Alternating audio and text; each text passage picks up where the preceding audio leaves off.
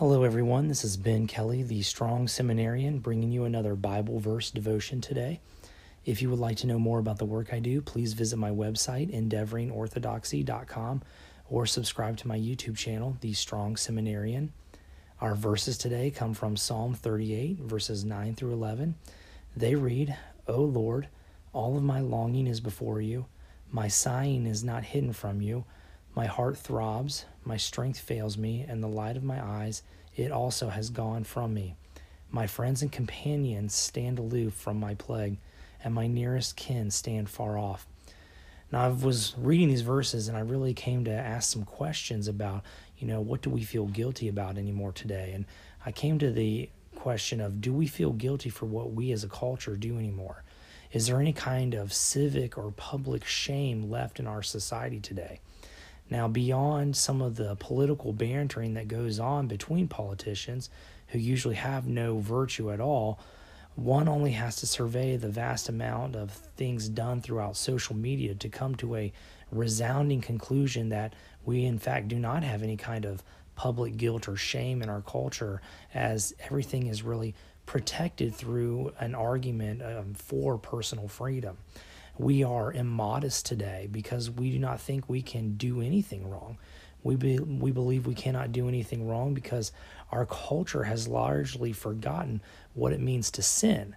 And we have forgotten what it means to sin because we no longer believe that we are transgressing against a morally perfect God. Now, the verses today are taken from a Psalm of David where David lays bare his soul on how his sin has completely devastated him when compared to the perfect goodness of God. There is a certain longing for God when we are confronted with our sin, just as David demonstrates in this psalm. This is a longing to be in the presence of God, not simply because we want to be in the presence of God, but because we long for the goodness that is a product of being in the presence of God. In God's presence, there can be no evil. And so what David is literally saying is that he longs to be in the presence of God because he will no longer experience the devastation, the guilt, and the shame of his own sin. The verses we are covering today, they demonstrate a heart of a man that is broken because of how that man has failed to live up to the perfect standard of God. And this is the kind of brokenness that should accompany the Christian when he sins. The Christian should know that he is not to be devastated simply because he has failed, but because he has made it all the more clear to himself that he is unworthy to be in the presence of God without the sure intervention of God. He is not worthy to be in God's presence, and therefore he should be devastated because he has no hope without being in the presence of God. But we do not think like this. Our culture has no shame of the sin it commits today against a holy and perfect God. Even many so-called Christians today have come to believe that they are fine the way that they are, and what has been classically understood as sin is explained away through psychological terms like pain or hurt or condition or addiction. The reality is that sin is no longer seen as a spiritual imperative that separates man from God, but is simply a condition of society that has happened upon us by no fault of our own. This results in the total abandonment of a biblical understanding of sin or right or wrong. We cannot sin because we are most morally right when we are most free.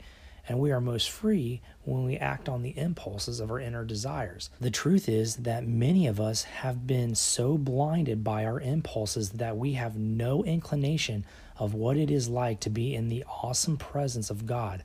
We are blinded so badly we cannot long to be in the perfect goodness of God.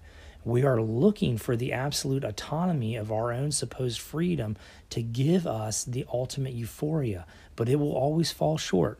The longing of the ultimate euphoric goodness is only found in the presence of God. But Jesus breaks this curse that sin holds over us because Jesus came to earth to live a life as a man and experience death because of our sin. Because of this, we can share in his righteousness. It is that same righteousness that Christ shares with his people that allows us to once again be in the presence of God. The longing for the goodness of God that David presents to us in our psalm today can only be satisfied by the righteousness of Christ. The euphoric goodness that so many of us are pursuing to ever-increasing perverse ends can only be fulfilled in the presence of a perfect God. And we are only brought into that presence through the righteousness of Christ. So I hope you enjoyed today's devotion. If you are hearing the gospel for the first time and have questions, please feel free to reach out to me. Be encouraged by God's word today, and consider subscribing for content each day. I love you all, and God bless you.